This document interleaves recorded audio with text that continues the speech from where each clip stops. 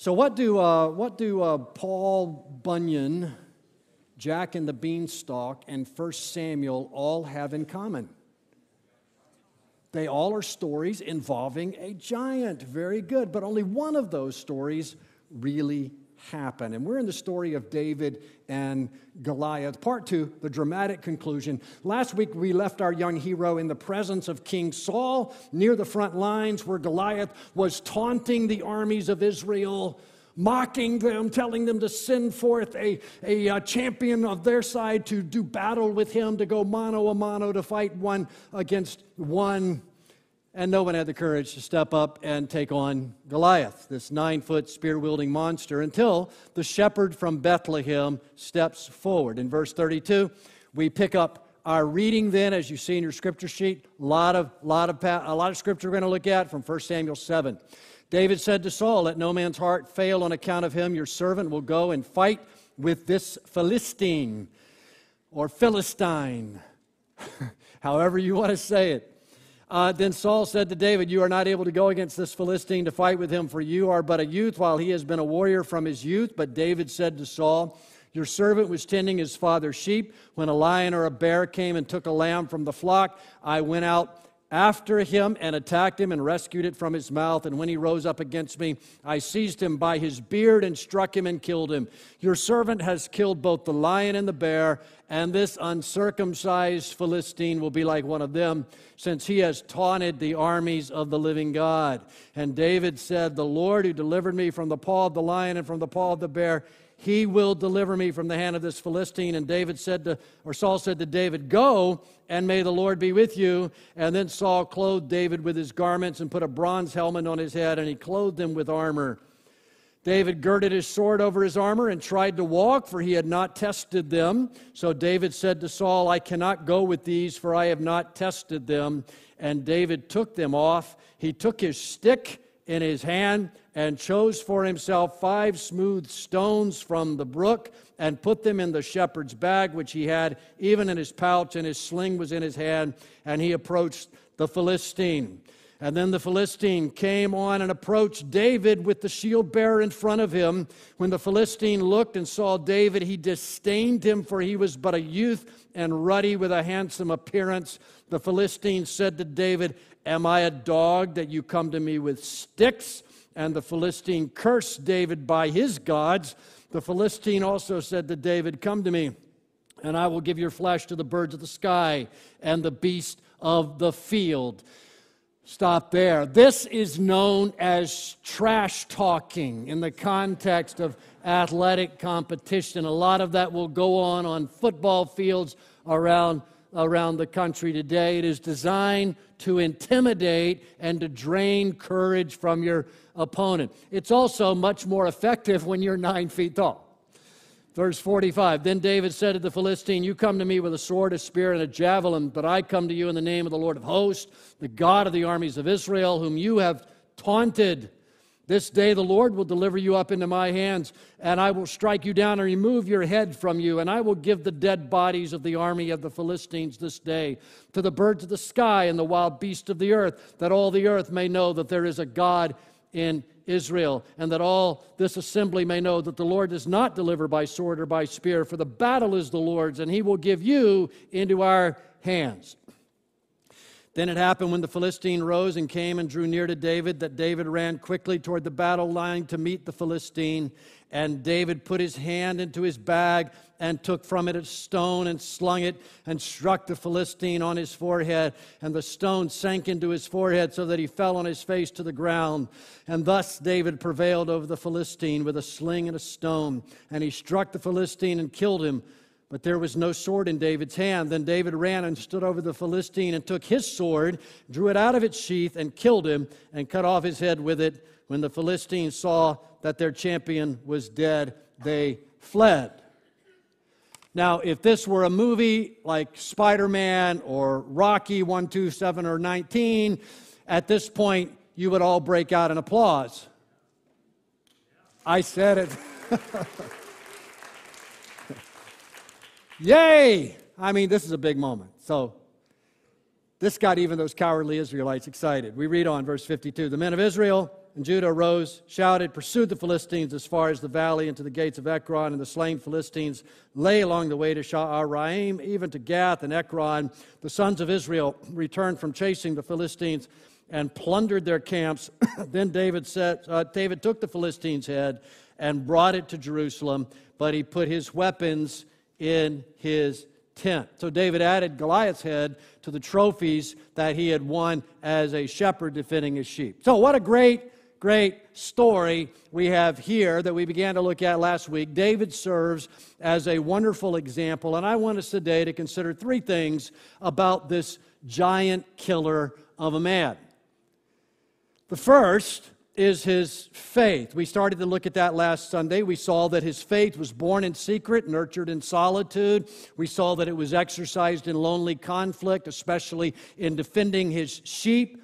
And it stood the test of daily life. That was our third point last week, right? He stood the test of daily life. It survived criticism, which he received from his older brother Eliab, and it survived negativity, which he got plenty of from King Saul. So David had a tough faith. And since I have one more observation on his faith, I make it point number one for today, David's faith in God. What about it? Well, I want you to notice that his faith in God withstood the reasonings of the flesh. We already talked about how Saul had tried to discourage David from moving forward with his intentions to take on Goliath. Verse 33, Saul said to him, "You are not able to go against this Philistine. You're but a youth, while he has been a warrior from his youth." So the king, who's looking for somebody to face the giant, when David offers himself, discourages him. He actually encourages him to quit. And perhaps David's flesh was saying hearty amens. His flesh was saying hearty amens to what Saul was offering. But David had faith in God. In whom? Not in David. When someone tells the Christian that he or she is unable to do something or deal with a certain situation, he has not told us anything new. You say, "Dan Henley, you're not able to pastor a church. You are but a youth." And what do I say to that? I say, well, you're a bit late with that observation. But then I agree. You are absolutely correct. I am not able to do this job. But I'm not doing this on my own and by my own strength. By God's might and God's Spirit, I can do this. And what I can do may be limited by God's will, but it's not limited by my power or my lack thereof. David could look at his own arms, then he looked at Goliath, and he said, "Oh no."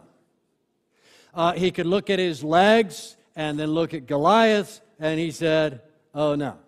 He could look at his weapons, and then at Goliath's weapons, and he might say, "Give me a break." And I'm sure David noticed all of these things. He was no fool, but what he was a man of spiritual vision, a man of faith. He saw all the facts that the other soldiers could see, but he saw something more.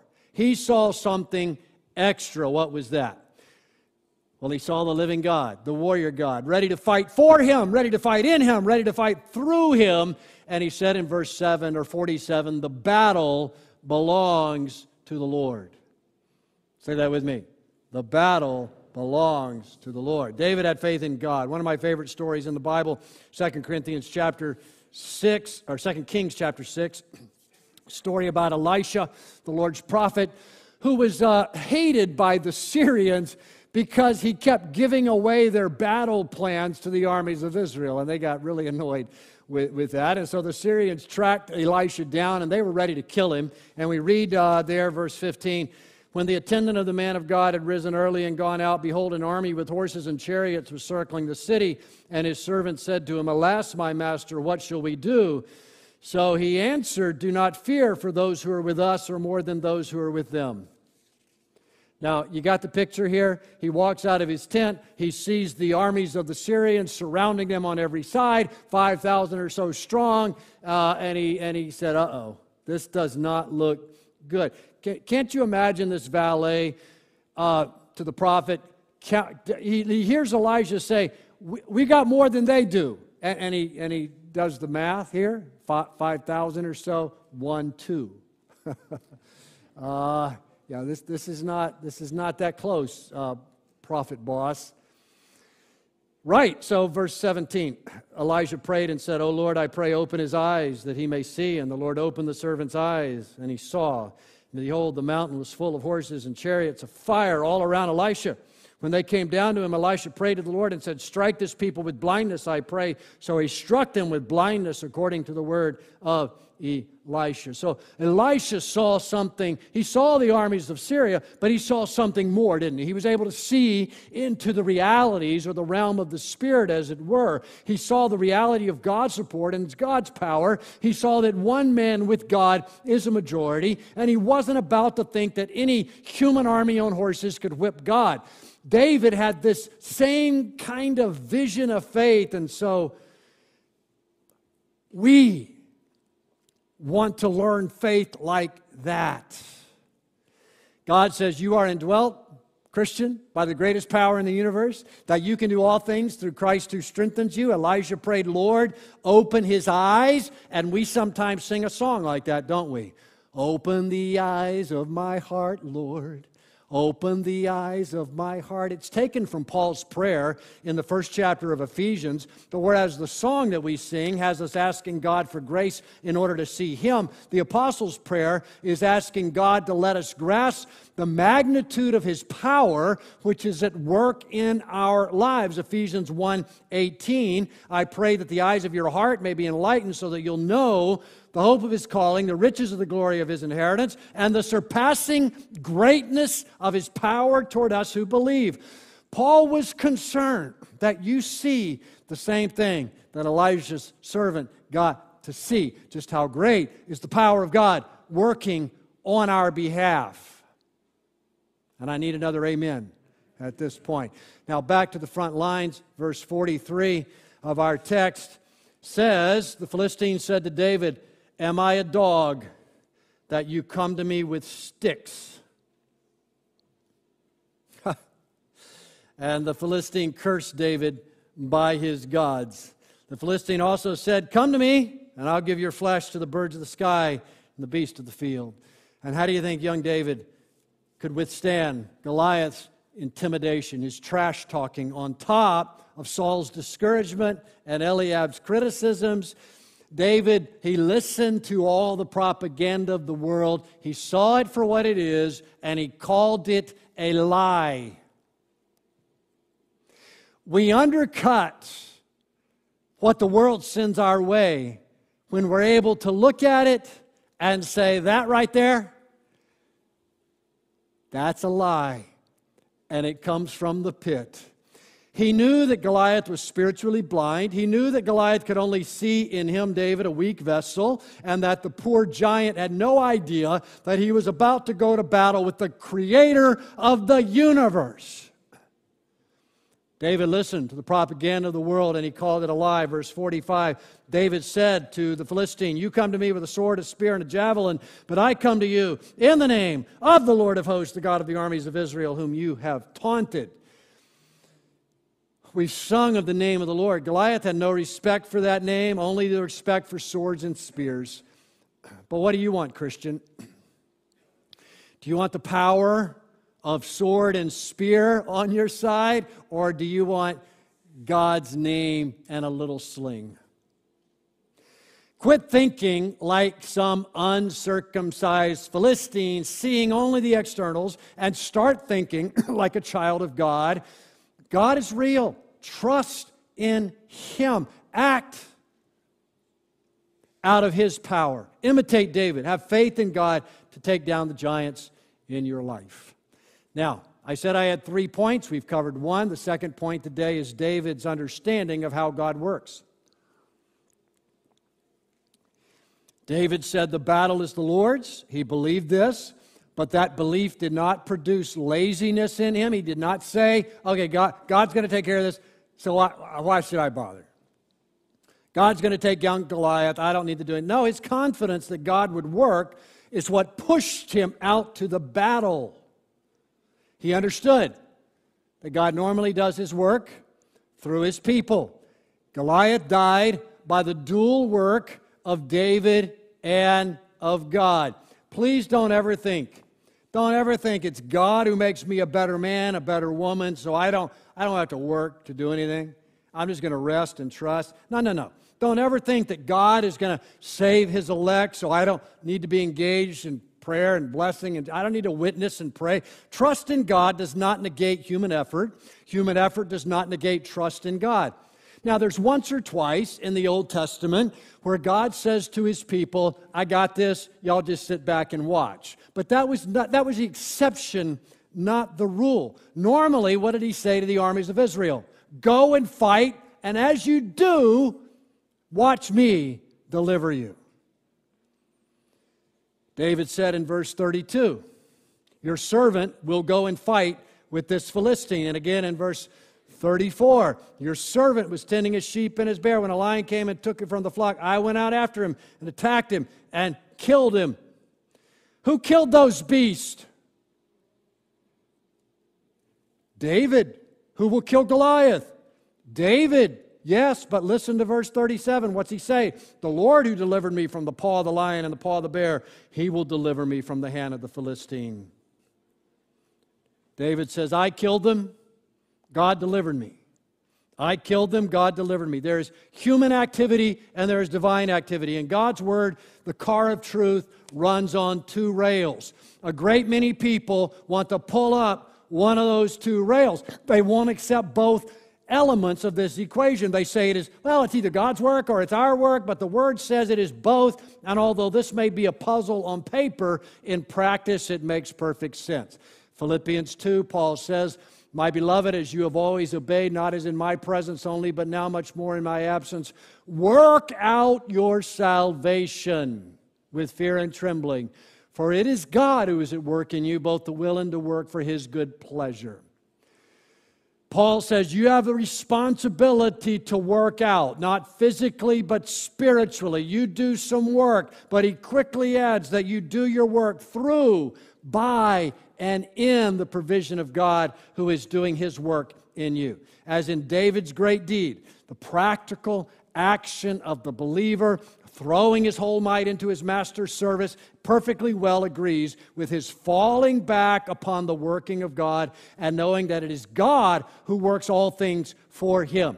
It's clear. David slew the lion and the bear and the Philistine. Equally clear is that God delivered David from all three of those. Now, David, just because he trusted in God, he did not approach Goliath in a haphazard way, did he?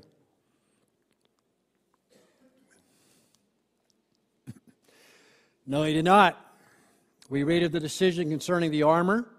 He thought through, what do I put on this fancy armor that I'm not familiar with? The grand armor of his king? Never practiced in that? Or would he simply use the tools that he was comfortable with?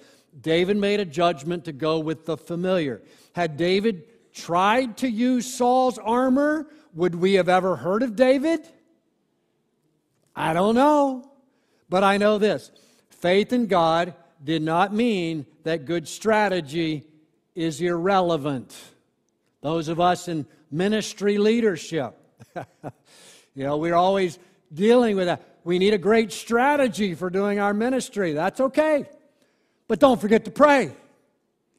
And as you're praying, don't forget that it's worth some time figuring out the wisest strategy to accomplish our goals. David went and picked out 5 stones from the brook to put in his little bag. Why 5 stones? Why not just 1 stone? Lack of faith on David's part? Wasn't sure he's going to hit him with the first one? Wasn't sure just 1 stone would take down a 9-foot giant? No. Wise preparation, brothers and sisters. These things aren't incompatible. Keeping a spare tire in your car is not an indication that you don't trust God to take care of you. God commands thoughtful preparation for future needs. David was getting ready to fight, and he thought a 9-foot tall giant might take more than 1 stone, so he picked up 4 extras. Just so, I believe when I preach, I ought to be prepared as if the success and impact of my messages depended fully on my preparations and energy and delivery. But when I am thoroughly finished preparing, I am to trust God as if I had done nothing at all. William of Orange, the godly man who led the Dutch in their fight for freedom in the 16th century, was famous for saying this: trust God and keep your gunpowder dry. Trust God and keep your gunpowder dry. Not either or, but both and. Charles Haddon Spurgeon said, work for God with all your might, as if you did it all, but then always remember that it is God who is at work in you, both the willing to do His good pleasure. How is it that the Philistine will be killed? By God, says one. True, but not without David. By David, says another. Yes, but not without God. Put the Lord on the march with David, and you put the Philistines into untimely graves. Are you ready to put the enemies of truth into untimely, well, kind of like, bury their lies at least? How will you do it? By the hand of God or by your own efforts? Well, again, dear friend, it's both. The Apostle Paul in 1 Corinthians 3 writes of how he and the other leaders of the early church, they planted in the field, they watered in the field of the Lord, but God gave the increase. He said there, 1 Corinthians 3:9, we are God's fellow workers. Read that with me. For we are God's fellow workers. And then say, wow. Wow. I mean, that's a wow. That's a wow right there. We work and God works through us, for us, in us. I trust you see my point. Many stumble by misunderstanding how God works with men and women to bring about His purposes. But point two, David had an understanding of how God works. May we as well. Point number 3 for today is this, that David had faith in God's power and understanding of, he had faith in God's power, he had understanding of God's work, and thirdly, he had zeal for God's glory. Zeal for God's glory. And I believe here we touch on the ultimate concern of David's heart in this whole affair. He was not out to win glory for himself. He was not out to be the king's son-in-law. He was not out to obtain riches. David came to the battle. He heard the scornful taunts of Goliath, and he felt compelled to fight for the honor of his God. David was indignant that Goliath should be allowed to blaspheme God without reproof. So I love how he says this, verse 26 of chapter 17. Who is this uncircumcised Philistine that he should taunt the armies of the living God? I wish we had that on a YouTube clip,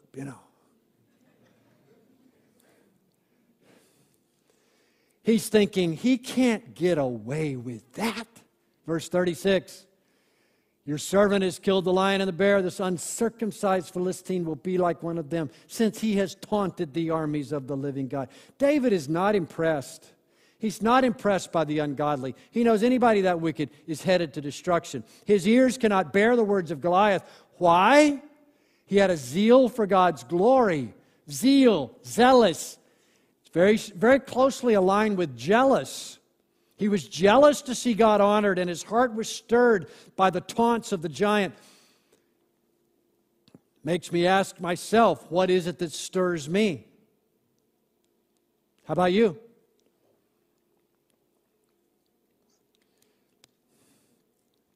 What really gets your adrenaline going? Most of us, sadly, we get upset. We get our heart racing by personal insults and offenses, right? I enjoyed years back reading some stories of life in rural Georgia written by a guy named Farrell Sams, who grew up there around the same time my mother grew up in Georgia. And he tells of when he was a young boy, and he and a friend had planted a watermelon patch. They worked very, very hard to take care of the soil, get the plants, the seeds where they needed to go. They worked hard, and they were excited to see the result of their labor. And when the melons were ripe, they decided that they would sleep out by the watermelon patch to make sure that no one came by and stole their watermelons. They carried guns to shoot and scare, at least, any potential thief. And sure enough, some young guys came along, trampling on their fine patch and about to take a watermelon, and the young Pharaoh got so angry, he did not shoot off a warning shot. He picked up his gun and fired it right at the potential thieves. Fortunately, it was a pellet gun. But man, oh man, did the injustice of that moment ever stir him. Everybody gets stirred up like that from time to time. But men and women, God, or men and women of God, get stirred up by a very different set of things. David says in Psalm 69, verse 9, "Zeal for thy house has consumed me." This is the word quoted about Christ, when he goes into the temple and overturns the tables of the money changers. "Zeal for thy house has consumed me, and the reproaches of those who reproach thee have fallen on me." You see what he says? Reproaches of those who reproach you. That's what I feel. When you, O God, are reproached, I feel it as my own. Is that true of you? Are you grieved when you hear men and women berate our Savior or His Word? Are you grieved when you see Christ disgraced by those who wear His name, particularly maybe leaders in His church? David says, "Zeal for your house has consumed me," and that's why he must rid Israel of this uncircumcised Philistine. In Psalm 139, David says this, "Oh, that you would slay the wicked, O God. Depart from me, therefore, men of bloodshed." Well, that's kind of uncharitable of David, isn't it? Why does he say this? Well, he goes on, "For they speak against you wickedly, and your enemies take your name in vain." You read his story. It's astonishing, really. David meekly bore accusations against himself, but he could not stand accusations against God. He goes on, "Do I not hate those who hate you, O Lord, and loathe those who rise up against you? I hate them with the utmost hatred. They have become my enemies." Why? Because they badmouthed David? Because they cut him off from a parking spot? Because they messed up his meal order at the restaurant? No. Because they had spoken ill of his God. Zeal for the glory of God. May we be gripped by such as this. Again in our text, you see verse 46. "This day the Lord will deliver you up into my hands, and I will strike you down and remove your head from you. And I will give the dead bodies of the army of the Philistines this day to the birds of the sky and the wild beasts of the earth, that all the earth may know that there is a God, that all the earth may know that there is a God in Israel." He says, "You are going to die, Goliath. You and your buddies with you and your dead bodies will testify to the reality of the God you scorn." Okay. A couple of years ago, remember back 2 years ago? The former world. We did a series on Isaiah, themes from the prophet Isaiah, and one of the themes was this one: God's concern for His own glory in the earth. The purpose of God, that the earth may know that there is a God in Israel, that the name of the Lord would be famous. When David came to Goliath, how did he come? Verse 45 tells us again, "I come to you in the name of the Lord of hosts," the name above every name. David said in our verse for the month, Psalm 124:8, say it with me, "Our help is in the name of the Lord who made heaven and earth." David came to Goliath with faith in God, by the power of God, in the name of God, for the glory of God. David was a man who had faith in God's power, a man who understood who had an understanding of God's worth, a man who had zeal for God's glory. Faith, understanding, and zeal. Fuzz. We need these. We want these. We want to be fuzzy Christians. Full of faith, full of understanding, full of zeal. How about it, brothers? You want to be a fuzzy guy? Huh? Ladies, want to be fuzzy believers? Boy, I do. I want to see scoffers subdued by the armies of God. I want to see the church, which men often mock, being the respected, feared power that God calls her to be. How beautifully the doxology of Paul fits in here, Ephesians 3, verse 20. Now unto him who is able to do exceeding abundantly beyond all that we ask or think. That's faith in God's power. Next part. According to the power that works within us. That's an understanding of God's work. The rest of it, verse 21. To him be the glory in the church and in Christ Jesus to all generations forever. That's zeal for God's glory. So let's pray together that it may be so in us. Taylor is going to come lead us in prayer as we wrap up our meditations today. Will you please bow your heads in prayer with me? God, we come before you. We repent of our self-obsession. We repent of our self-centeredness. Lord, many of us work hard every single day. Work hard at school, at home, at the office. But are we working for you? Or are we working for ourselves? Are we working for your glory or our own? Lord, we get so distracted.